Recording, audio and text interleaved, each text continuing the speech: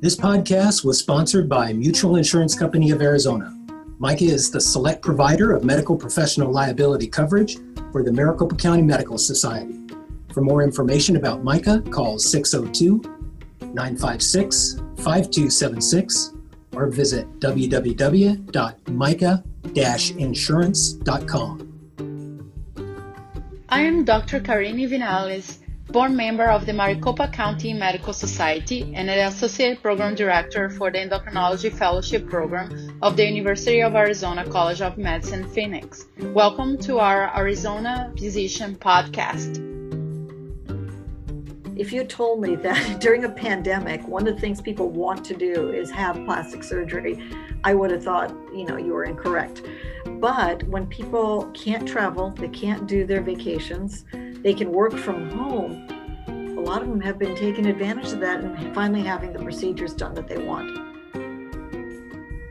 Hi, and welcome to the Arizona Physician Podcast. My name is John McElligott, your host for today's episode.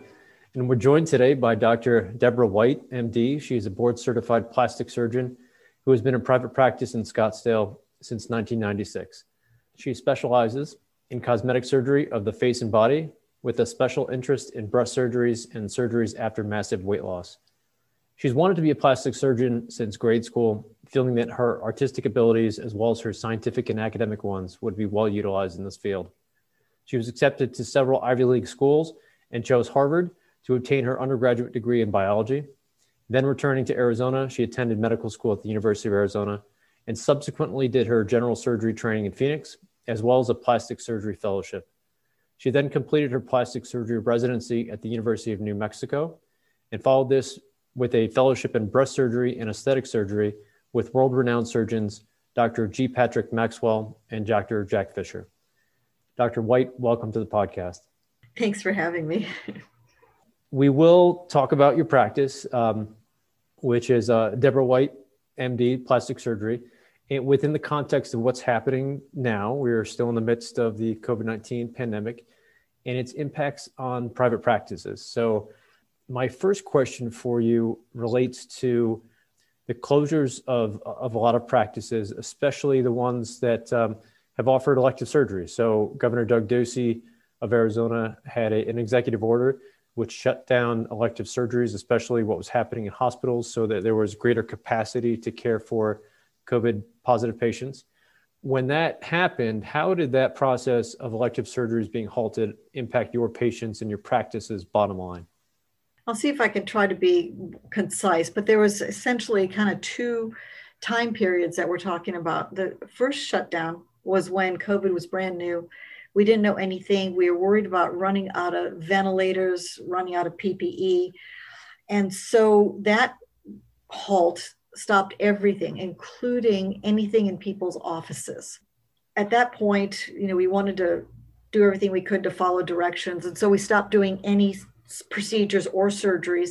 And to protect the staff and the patients, we only saw people who'd already had surgery, and we were doing the follow-ups, or people that needed wound care or things like that. We didn't do anything elective, including Botox or filler or anything like that. So during that time, that's when the PPP loans were just invaluable, because if we're not doing anything, there's no money coming in. And I really wanted to keep my staff because they're excellent. Then we went and started to set up to do virtual consults while we were shut down, because we never had done that before. And as you know, time you introduce technology, there's a lot of trial and error involved, because, we tried different services and different ways to make it so our staff could work from home. And the patients were really good about that, because we had to tell them, we don't know when we're going to get you in, but we will get you in the order that we saw you as soon as we're allowed to.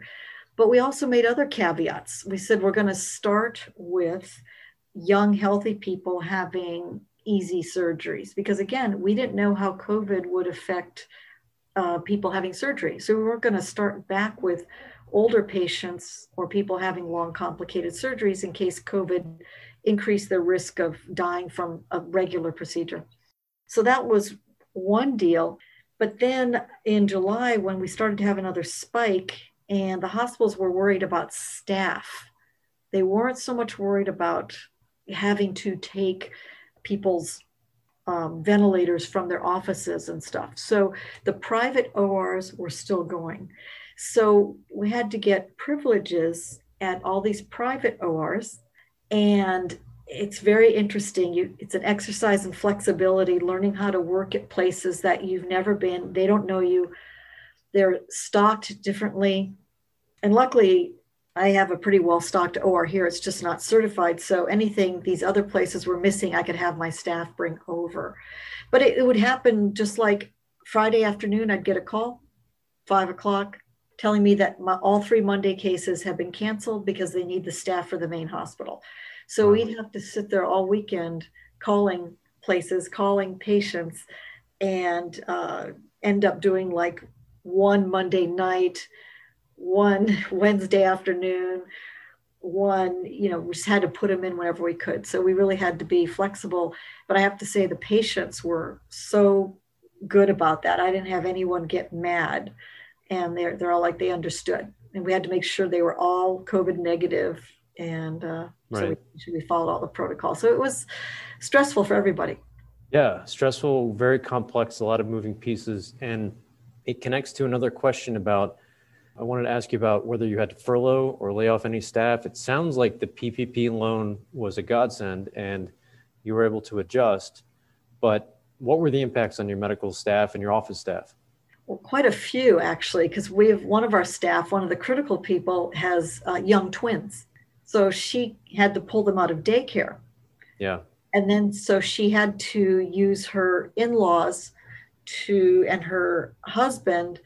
They had to alternate and try and adjust their schedules so that she could at least be with us part-time. And that was really hard on everybody. And then we had one staff member who just the whole COVID thing really upset her. And she was so anxious. She didn't feel like she could be here, even with all the strict precautions we were taking. So, we let her just, resign.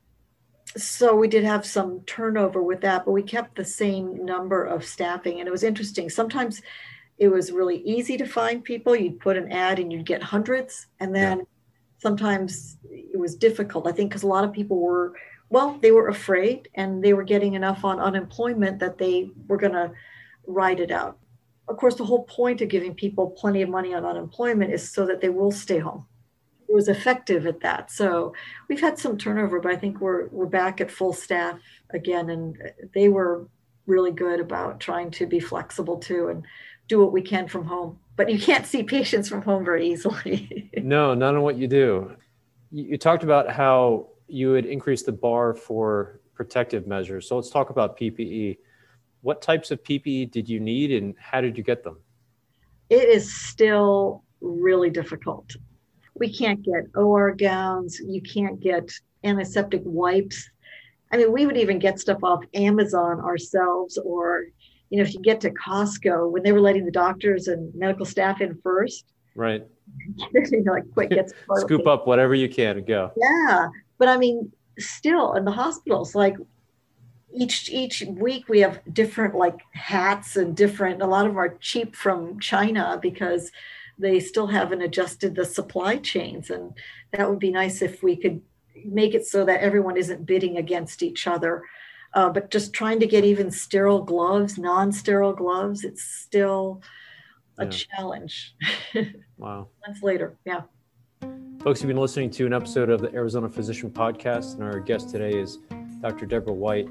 When we come back, we'll talk more about her patients and how they responded to the pandemic, to flu season and the pandemic recession, and dive into some more aspects of what's happening in her practice. We'll be right back. This podcast was sponsored by Mutual Insurance Company of Arizona, the select provider of medical professional liability coverage for the Maricopa County Medical Society. As a physician-led mutual, MICA has been Arizona's choice for medical professional liability insurance for nearly 45 years. We provide value to members with superior claims handling and exceptional risk management programs. Call us today for a quote or visit our website to learn more about MICA's premium coverage options and outstanding service. 602-956-5276 or www.mica-insurance.com. Bureau of Medical Economics has been servicing the account collection needs of the medical community since 1951, with nearly 70 years of experience in this industry and proven results. We proudly consider our clients, your practice, an invaluable business partner. There is no obligation and no upfront cost. Please give us a call at 602-252-3469 for more information. Dr. White, let's talk about your patients a little bit. How have they responded to the pandemic, to flu season, this combination of what's happening, the pandemic recession, and having disposable income for some of the elective procedures? Are they experiencing a lot of stress? Is that coming through in how they communicate with you? Can you tell us more? Well, when you first contacted me, I was thinking I'd be the last person you want to talk to in medicine because, I mean, who could have predicted any of 2020? But if you told me that during a pandemic, one of the things people want to do is have plastic surgery, I would have thought, you were incorrect. But when people can't travel, they can't do their vacations, they can work from home, a lot of them have been taking advantage of that and finally having the procedures done that they want. Okay. One of the downsides, though, is that a lot of them have put on weight, which isn't ideal for what we do either, because we like you to be close to your ideal weight before we do any procedures. But, it's just like exercise equipment and renovating your home. I mean, that's just seems to, for some reason, one of the things that people have been doing during the pandemic. So which is, really good for us. Companies like Home Depot and Lowe's and home renovations, they've gone through the roof, and people are looking at improving their own lives, their bodies, their living arrangements, and where they are. So I can see how that's coming through. See, normally you can't get time off work to recover, right? But if you can work from home, and plus if you're wearing a mask, no one can see. Right. had some stuff done. So it's just like when I went to get a bicycle for my daughter, there was one bike left in the whole store. You're like, really? Yeah. Your team has needed to exercise a lot of caution to ensure a safe and cleanly medical suite and prevent transmission of anything between patients and between patients and your medical staff and office staff. So what have you heard from patients about the level of precautions that you've taken, whether it helps or hurts their confidence of going under the knife? Obviously you see this in the whole country. There's different levels of concern about the coronavirus. But I must say that, we have a very strict mask policy, and we're also trying to limit the number of people in the office. So they adapt. Some people really don't like not having someone there for their consult, but a lot of times they'll have them there with a FaceTime. Yeah. And so we're getting used to having a second person FaceTiming there with us, because it is nice to have someone else listen. And we do let them have another person in there for pre-op to make sure they get their instructions. And also, obviously, they need help post-op. I think that's the hardest for the patients, is not being able to have someone else there. But everyone's been polite about wearing the mask, even the ones who I can tell they're not very excited about it. No one's given me a hard time, which is nice, because I feel bad for these poor people who work in stores just trying to enforce the policy and getting screamed at. But even, among staff, especially when they're younger, what they're like. They're maybe not as careful, and getting them to all wear masks around each other has been more of a challenge, but they've gotten better.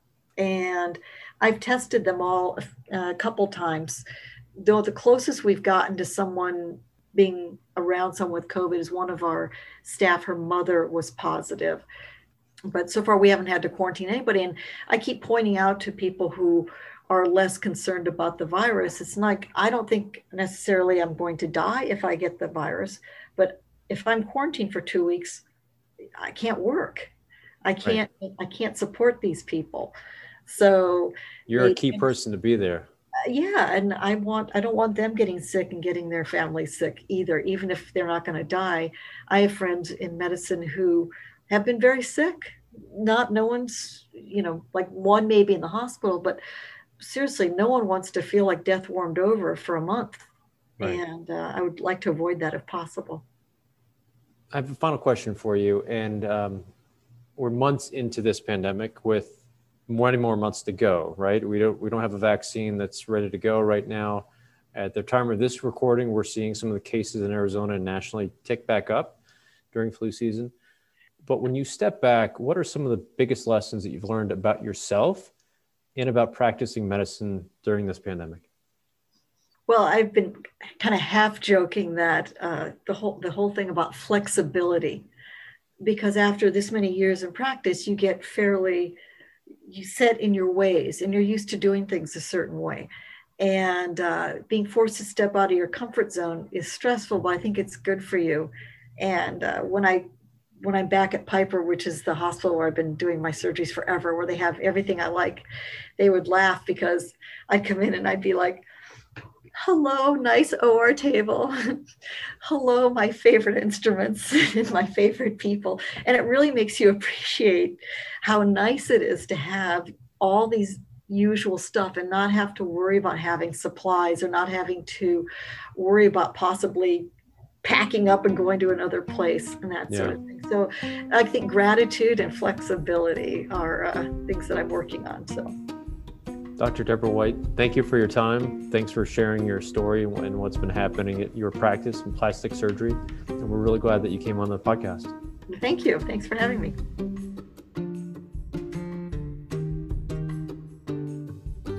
Founded in 1892, Maricopa County Medical Society is a strong, collective physician voice.